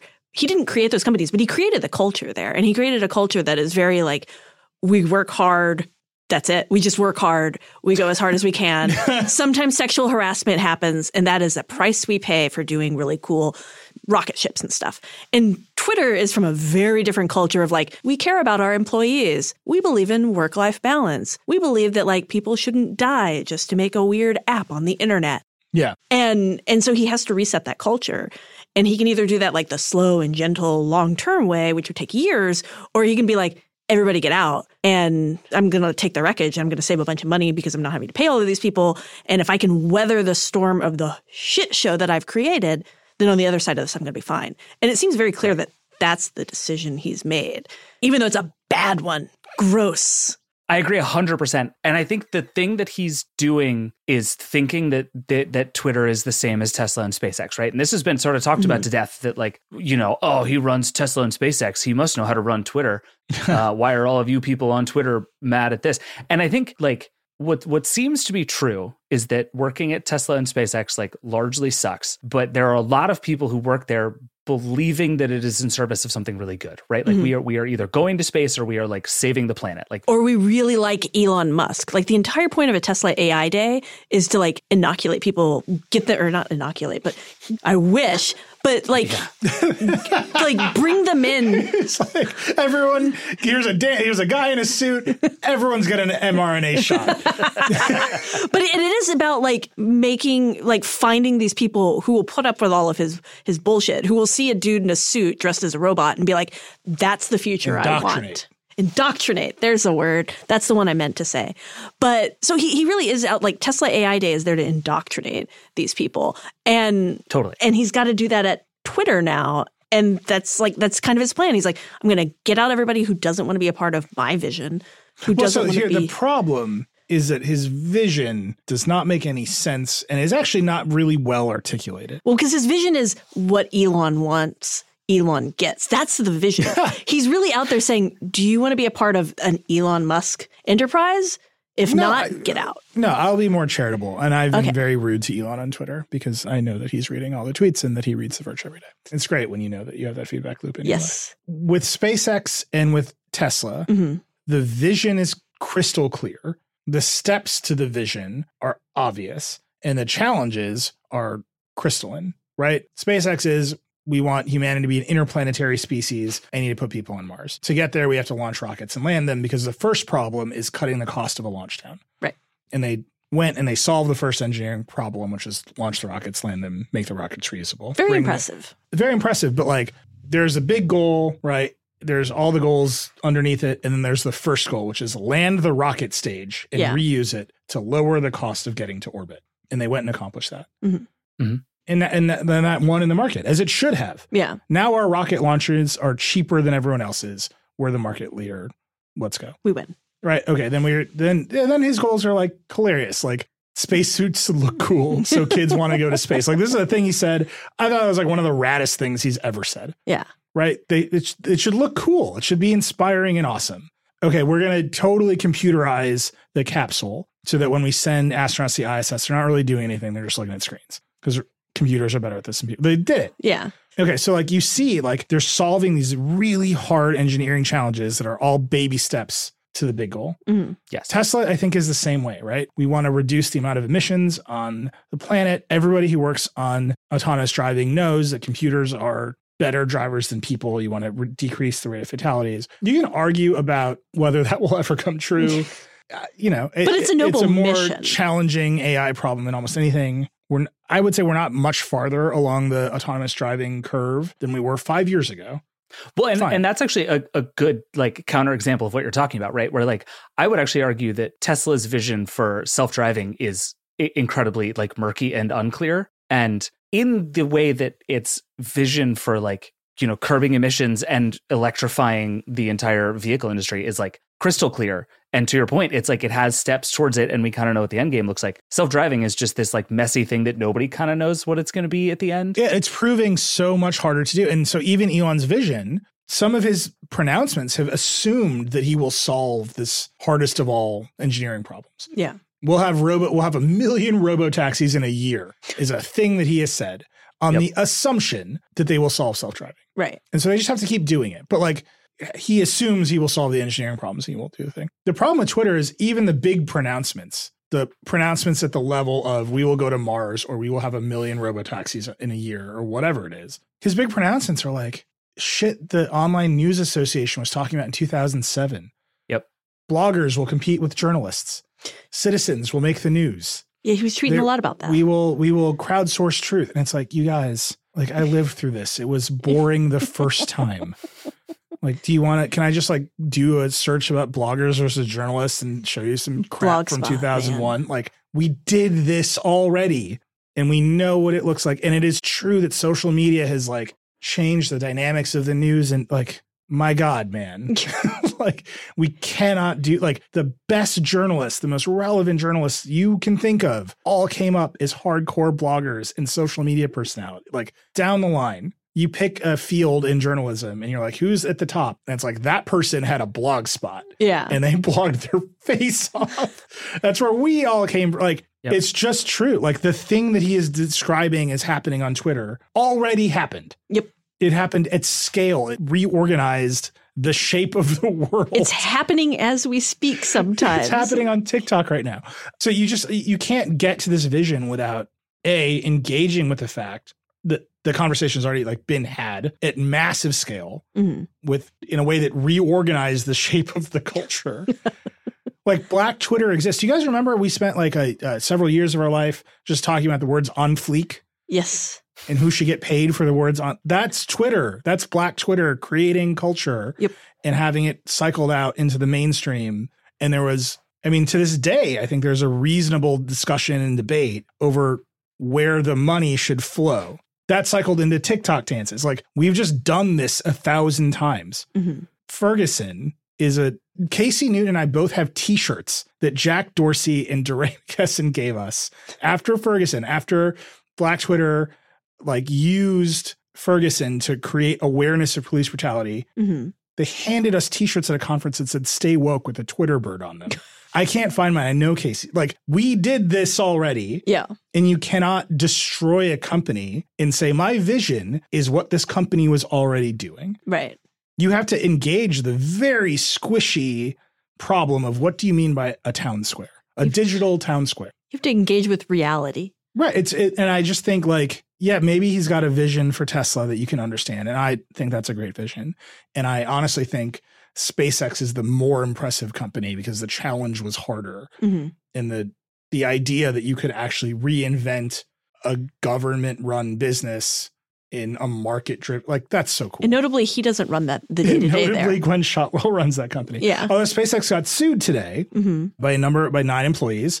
This is following on a great piece that Lauren Grush wrote for us. They wrote, several employees at SpaceX wrote a letter saying this company basically tolerates sexual harassment. Yep. They all got fired. They were dragged into a meeting where they were told, this is Elon's company. Either you're with Elon or you're against him. Yep. They filed a lawsuit. So even SpaceX, which is somewhat insulated from the chaos because of the person of Gwen Shotwell, maybe not so insulated. Yeah. I just think there's no vision for Twitter. So you cannot blow up the company. Yes. Right. And say, I've got a vision and it's these platitudes that are like 2001, 2003 level. What does it mean for journalists to use the internet platitudes? Because obviously we're all just going to dunk on you all day and night. But that's the thing. It's like, it would be one thing if he was basically trying to recreate Twitter from the ground up, which would be like a very funny outcome. Because he's tweeting all the things. Like, I'm just looking at his Twitter now. His most recent tweet says Twitter is like open sourcing the news, which like I guarantee you Jack Dorsey has tweeted at some point in the mid 2000s. I guarantee it. Dude, do you remember when Reddit tried to figure out who the Boston Marathon bombers were and then got it wrong? That's what happens when you open source the news. Yeah. So and then but he says that on the one hand, and then he talks about making the X the everything app, which nobody knows what the hell that means, but it has something to do with payments. And apparently Casey and the Platformer crew, they got a thing that says he's bringing long tweets back. So he wants to invent blogging. It's like Twitter has always been this like weird sort of amorphous thing. Apparently Vine might come back. Like just there is no plan. I just want to read you a headline. Here's a headline that we wrote in 2013. Reddit apologizes for online witch hunts, asks community to be sensitive of its own power. This is after they open source the news and they try to figure out who the Boston Marathon bombers were until they found the wrong person and an online mob descended upon them. We have been through the cycle before.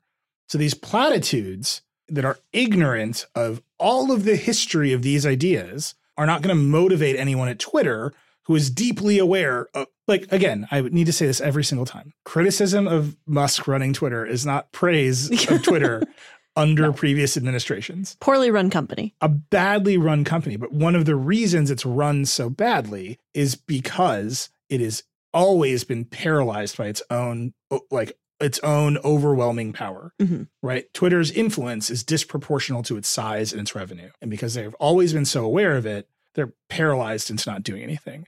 Whereas Facebook, hilariously, influence is directly proportional to its size and revenue. And they're like, screw it. Let's do a genocide, right? Like Mark Zuckerberg is like, screw it. We're so important. I need to set up a Supreme Court that will issue 4 decisions a year. Yeah. Twitter is like, what if we are just paralyzed? And I just think, like, I'm looking at all this Musk stuff. And again, he told his staff, Twitter is at heart a software and servers company. And it's like, no, it's not, dude. You are a social sciences company. You're a content moderation company. You run a small country and you're the king of that country. And the most important thing about that country is if the citizens of that country can pull your pants down, they will. That's Twitter. You're the king of a country whose sole purpose is to pants you. Good luck. Like, it's not software and servers. But he thinks it's like, I genuinely think a lot of his stuff about making it the town square, doing all of this, is platitudes to explain the fact that, like, what he really wants, he wants to do the big X everything app. That's like his end game. He said it repeatedly. And I think everything in between that is just, how do I get people to abide by the cult of personality that is Elon Musk? If you want to do the X, David, you've written about these apps before, right? In China and other countries, WeChat is like a dominant social fabric app. Everything happens on this app. And he wants to do that. Like, he said repeatedly, I want to do that here. And with his current team, he's not going to do that because that's not what Twitter is. But you need more than 50 engineers, it turns out. You need more than 50 engineers. You need more than 229 million users. Yeah. Yep. You need a lot. Like, one of the reasons WeChat works is there's like 1.5 billion people in China and they all use it. Well, and this is like, WeChat had a hook, right? Like WeChat was first a like massively successful messaging app. And that was the thing it had going for it. And then once you have that, you have this big captive audience you can bake all kinds of stuff into. And for a million cultural reasons, this is impossible to do in the United States. Like I would bet anything you asked me to bet that no one, including Elon Musk, will ever pull this off in the United States, because it is just not how our ecosystem works and how we do life in technology. But it all requires more than 50 engineers, and it requires a thing people want to use, which is being systematically destroyed on both ends every single day by Elon Musk right now. Yeah. All right. So we've wrapped up Elon. We'll see how this goes. Every day is chaos. I will tell you, once a week, the Verge editorial team gathers and I say, are we over covering Elon? And we all kind of look at each other and we say, not yet. So we have received a request for a button on our homepage that will turn Elon stories off. We've taken it. That's a good idea. It's just a straight Elon filter. There's other stuff happening.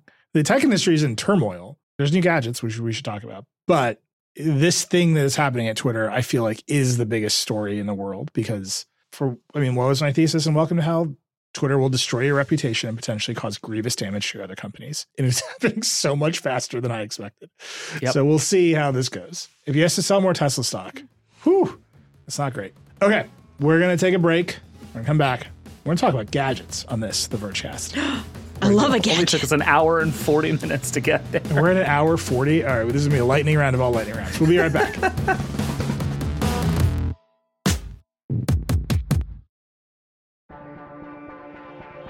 Get ready to laugh out loud at the Tribeca Festival, June 5th to June 16th in NYC.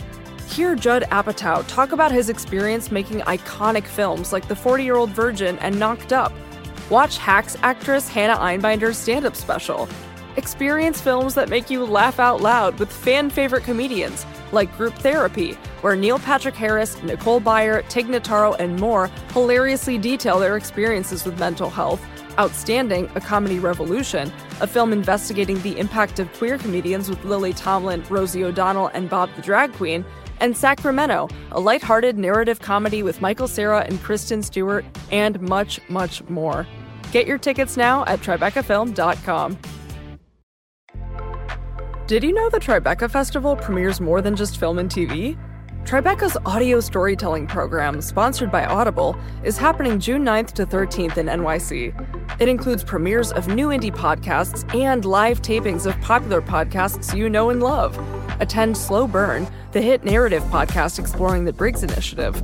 Experience an exclusive live taping of Criminal with special guest Melissa McCarthy as they investigate complex stories of people who've done wrong or been wronged. Or get a vibe check on today's politics, entertainment, and news with a live taping of Vibe Check with Lena Waithe. Don't miss it. Get your tickets now at TribecaFilm.com.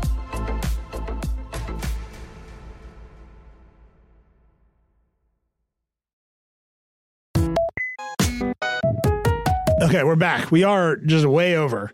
Just ridiculously over. 45 more minutes of Elon. Let's go. Let's go. Yeah, this is going to be fun. We're going to talk about gadgets. Alex, run the lightning round. It's barely on here, but what I really want to talk about is that Qualcomm announced a whole new brand for Windows CPUs, because this time, Qualcomm is serious about Windows CPUs. Okay, I cannot for the life of me remember this word. I looked at it a lot last night, and I was like, oxymoron? Ouroboros? Like, what is it? Or Orion. Orion. Oh, it's a Y. Or Y. No? Orion. Oh, Ryan. Orion. It's poorly spelled Oryon. I'm going to call it Orion. Orion. It's Orion. I will hear no other answer. It's Orion forever. Ryan. Qualcomm did this to themselves. It's definitely Orion, but it is Orion. So there are no details about the CPU. No details. It'll be released in 2023. What is interesting is that this is using part of a company called Nuvia that Qualcomm acquired a couple of years ago. That's made up a bunch of engineers who worked on Apple's chips back in the day. And those eventually became the M1, which is a very, very good CPU. So theoretically, the same could happen for Qualcomm. But given that Qualcomm's been trying to do this for how many years? I'm not super optimistic. Qualcomm chips to me are like the LG display screens that you see every once in a while. Uh-huh. Where they're just like, here's a neat thing we made, and then you never see it again. Like, the number of times Qualcomm has been like, oh, there's a problem that you have with your headphones / car / tablets / television / wearables / PC. We'll fix it. And then they put out a chip, and you're like, is this the one that you said was going to fix it? And they're like, yeah, it's slow, but next generation, we're going to fix it. It's going to be great. And this is just what we do. It's like we are kicking the football, and Qualcomm is Lucy just jerking away its chip every time we try it again. It's driving me crazy. So I want two things. One, Qualcomm announced this at their yearly junket in Hawaii. We did not attend. Which we won't let companies pay for junkets. And I don't want to send anybody to Hawaii unless it's me. We're just not paying the money to go to Hawaii. Neil, can I go to Hawaii? To watch them be like, here's a spelling of the word Orion that you've not seen before. No further details. Perfect. So this happened late at night Hawaii time. And we were just like, what is this? No details. Yeah. But know that there is a very fancy Qualcomm junket going on in the background. There are, by the way, entire industries that are basically like junket driven. Mm-hmm. Like, I love cars. I'd love to cover cars more. We have to overcome the ethical barrier of the junket-driven car media, which we cannot do. Like 90% of entertainment media is like, do you want to just go hang out with Chris Evans? You can for 30 minutes. Come to Budapest. I do. I will. Thank you for asking. Yes. I know that the disclosures are a joke for us across the board, but it's like, oh man, I can't do that many disclosures. Like, too many. That's just that's the Vergecast, folks. We took a trip to Hawaii. We went to Budapest. Chris Evans was there. Then I drove a Cadillac across the mountains. That was also like, it's all like that. Whatever. It's fine. We do our best. We pay for when it's important. But there's this big Qualcomm event going on. So there's a bunch of news on the Qualcomm event. Second thing, Nuvia is really fascinating, right? It's a bunch of ex-Apple engineers. They got sued by Apple. Qualcomm bought Nuvia. So ARM has sued Qualcomm to say you can't make these chips. Apple's mad at Nuvia, so you took some stuff from us. And Qualcomm is out there being like, Orion. We're doing it. It doesn't matter. So it's just like these chips, this name, a lot of baggage underneath this collection of letters. And what if it just sucks on top of all of that? It finally comes out and you're like, it's going cool. to. i3. It's going to. Like, i3 level. It's just, I don't know. Are we at a point now where Qualcomm like made one really good thing 20 years ago and we just forgot that they never made any else? Wait, I need to make clear. Hold on. Apple did not file a lawsuit against Nuvia. Oh. They filed the lawsuit against Gerard Williams III, who is the chief architect. He was the chief architect of the M series, and then he left to start Nuvia. So they filed it against him, not Nuvia itself. This is important, but not important because presumably he's architecting the chips in Nuvia. But anyway, Apple's got a lawsuit against some of the things that happen in Nuvia. ARM has a lawsuit against Qualcomm. And you're right, David. They've got to actually make the chips. They've got to be good. But theoretically, they bought this company to get ahead of the curve. So lawsuits. Yeah. Orion. All right, what's next on the online here? All right, next up is, this one's for me. I'm very excited about it. The Elgato's new Stream Deck. It's the Stream Deck Plus, and it's got knobs. That's it. I will say this is one of our best headlines ever, and Alice wrote it. Elgato's new Stream Deck joins the Knob Mob. Yeah. This definitely sounds like a hip-hop crew. It's very pretty. I want one. I have no idea what I would use it for. Yeah, same. It's perfect. I don't know what I'll do with it, but I'm going to have a great time. It's got a bunch of knobs. We've been seeing that a lot in like the keyboard space. Everybody's like, you know what your keyboard needs? Big old knob. And it's nice that Stream Deck was like, you know what? Yes. Yeah. Let's do it. This just makes me happy. Like The Verge believes in buttons. This is like a thing I feel very buttons, strongly. It's like The Verge, we believe in buttons. And this has a lot of buttons. Yeah. And it has a little tiny touch bar-y thing, but you don't have to touch that because you can just control it with the knobs. And the knobs look nice. They have a little like reflective thing on them for when the light shines. It's lovely. It makes me happy. Yeah, everything about this. Put them all to my volume so that I can spin all of them at the same time just to make the volume go up really fast. It's going to be sick. It's going to be really, really cool. Every button is an emotional adventure that you can take. It's true. Any button you see in your life, someone put it there and someone pushes it, and those are all decisions. A lot of feelings get tied up in all those decisions. I love it. And then Sonos had their earnings call this week, and they confirmed that they plan to enter 4 new product categories starting next year. One of those is likely going to be some Sonos headphones, which I don't personally think makes sense, but I feel like David has contested this before on the Vergecast with me. So yeah, I just feel like if you're Sonos, you have to make headphones at some point. Like it's taken them too long. Like just make headphones. Like we get it. You're Sonos. I kind of thought them getting into the whole portable speaker thing was a weird idea, that it's like, if you want to invest in the home, but they need to do other stuff. So just buy all the way in, make your AirPods Max competitor, make your AirPods competitor, and just try to be the real full audio company that runs your whole life. Yeah. Like for all I know, they're going to start making like third-party speakers to put into your car. Like Neil's going to swap out the CarPlay thing in his Jeep for a Sonos thing in his Jeep. And that's where this is going to be. It could happen. But like, I think what was really interesting is they said new categories. Yeah. So we know that Chris Welch has done a lot of reporting and shown that we're getting a new like sub, I think. We're getting a new kind of replacement for the Sonos Play 5. The Optimo. It's good. It's great. But these are new categories. One of them may be a home theater box or your dream. Neil. They've got to make a receiver. I'm telling you, the thing they should make, Patrick, if you're listening to this, and I know you are, make a receiver and make the lights really big on the front. Yeah. Right? Just a big Atmos light, a big Dolby Vision light, one light for every speaker channel. Boom. Just big lights. Just look at a glance. That's all I want in the world. Just see everything. Yeah, the home theater thing seems like it's definitely going to happen. Like that's another one where it's just like Sonos just finish the job, right? Yeah. Like they've been sort of trending towards this for a while. It's like either make a TV or make a set-top box. Just do it. I'm bored of dealing with your nonsense. Just make the damn box. But gigantic LED indicators for Atmos, for Vision, for every channel of speakers. That's all I want. Really, like I imagine now that if I were to like walk into your house, there would just be like a glowing neon Dolby Atmos sign above your television. It's just like, we actually don't watch movies. We just watched that one Atmos clip. We're here in a forest and it's raining. I'm like, come, let's go watch a movie. I'm like, you're in this forest again. All right, what else you got? And then Chris, this is also from Chris. He really, really, really liked Amazon Alexa's Voice Remote Pro. Is that the one with the big buttons? It's got the big buttons.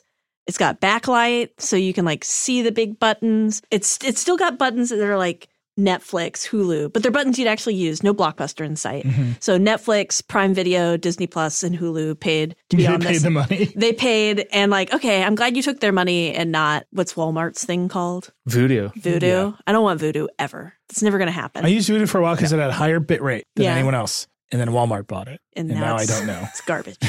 Don't use it. No, there's like one Voodoo fan here. You're like a Plex person. I love Plex, but I don't love Voodoo. I do like that they Real all heads were deep on Voodoo for a while. It's fine. I didn't have good internet then.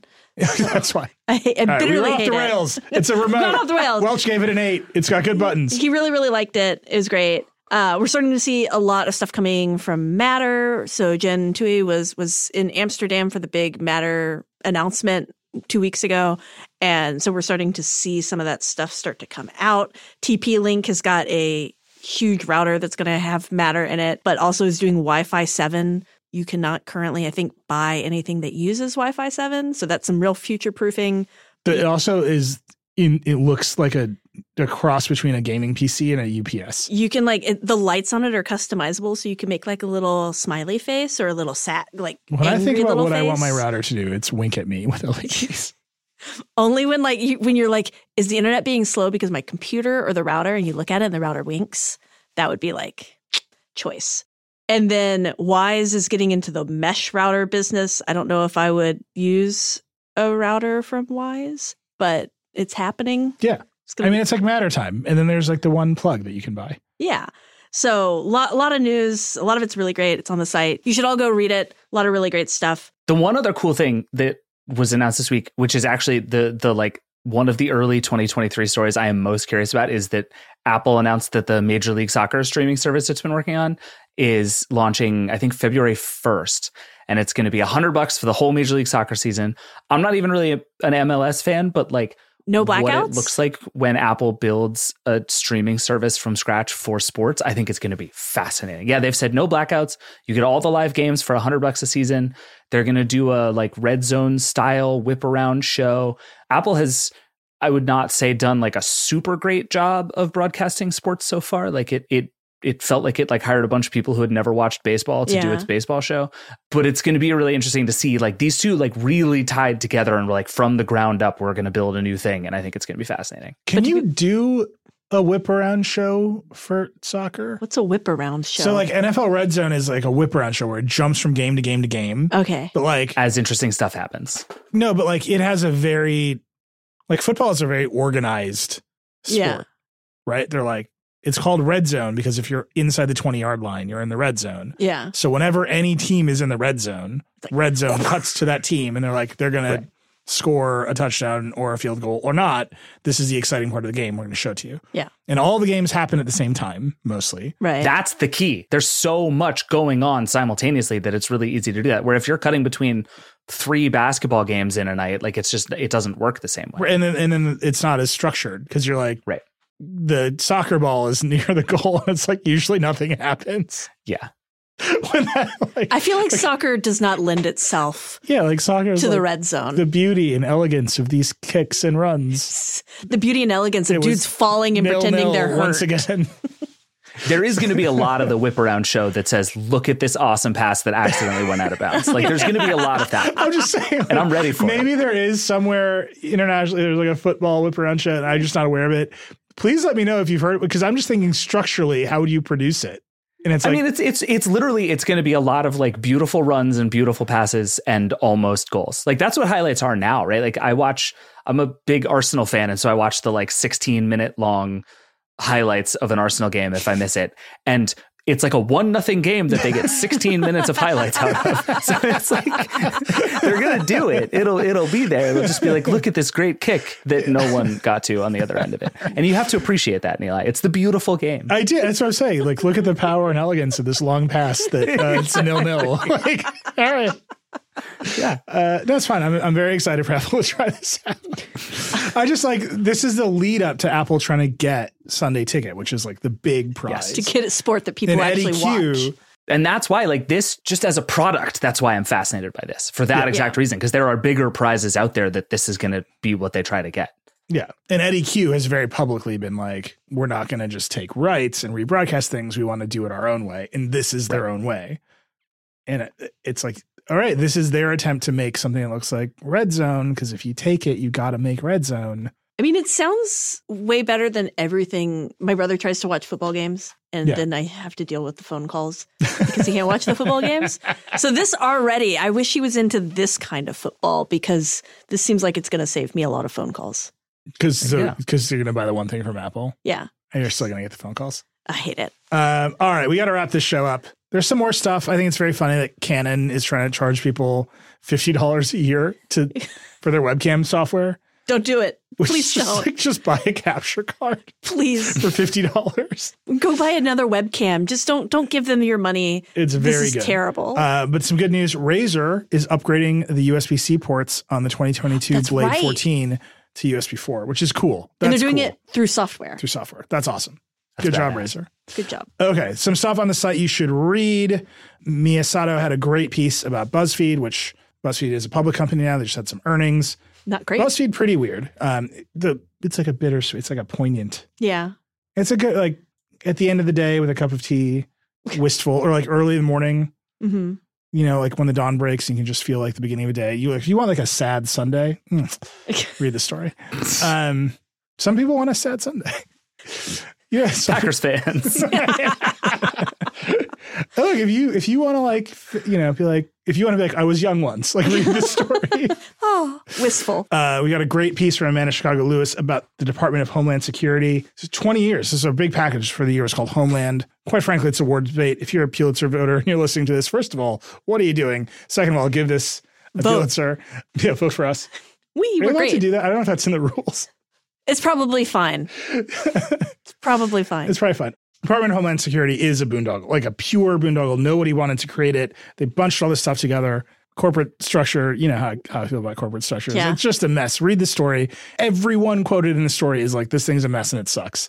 You just got to read it. It's great. And then lastly, James Henson has a great piece about AI copyright, which no one knows what's going to happen with this generative AI copyright stuff. Very complicated, very vergy. Love the story. Two more things. One, by the time you listen to this, we will have our first set of tweaks to the redesign coming out. Ooh. So we got a new hero. The new top of the page we're going to have a top 5 stories, and the stories should only move down. We think people are going to like it. We've got some big ideas for that on mobile, which the thing that happens is you launch a new web design, everyone clicks on everything. Yeah. So your ability to measure and see what's working and not is like just goes to hell. Yeah. So we waited. We waited for the clicks to calm down. We figured out what people wanted. We think this is going to be great. You're going to like it. We're going to switch the river eventually to light mode because people have asked for that. And we're going to add a toggle so you can switch back and forth. Please. Coming. And we're adding comments to quick posts. That's coming later. That's the thing I'm most excited about. Yeah, it's going to be good. But it's going to be great. With all that's happening by the time you listen to this, new hero, go check it out. Let us know what you think. That's going to be very cool. And then these fools will be back on Wednesday. David, Alex, Russell, Brandon, Jen Tui. Doing some calls. We have some fun Friendsgiving-y stuff we're gonna do. Aww. I think we're basically gonna try to get Jen to blow up her house with smart kitchen gadgets. So assuming we all survive, it's gonna be really fun. That's great. All right. That's it. We are way over. We'll see you in the metaverse. That's the Vergecast. Rocket. Wait. You can tweet at us for however long that lasts. David's at Pierce. Alex is Alex H. Trans. Addie is at the Dextriarchy. I'm Matt Reckless. We'll see you in the metaverse. That's it. Rock and roll.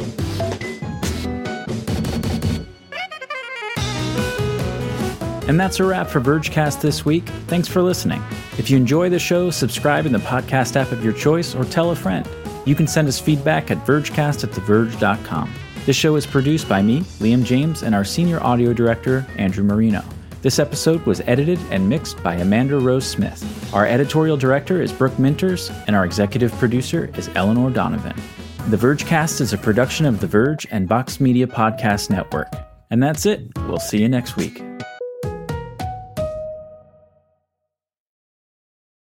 At the Coca-Cola Company, Keurig Dr. Pepper, and PepsiCo, some of our bottles can be remade in a whole new way, using 100% recycled plastic. New bottles using no new plastic, except the caps and labels. Learn more at madetoberemade.org.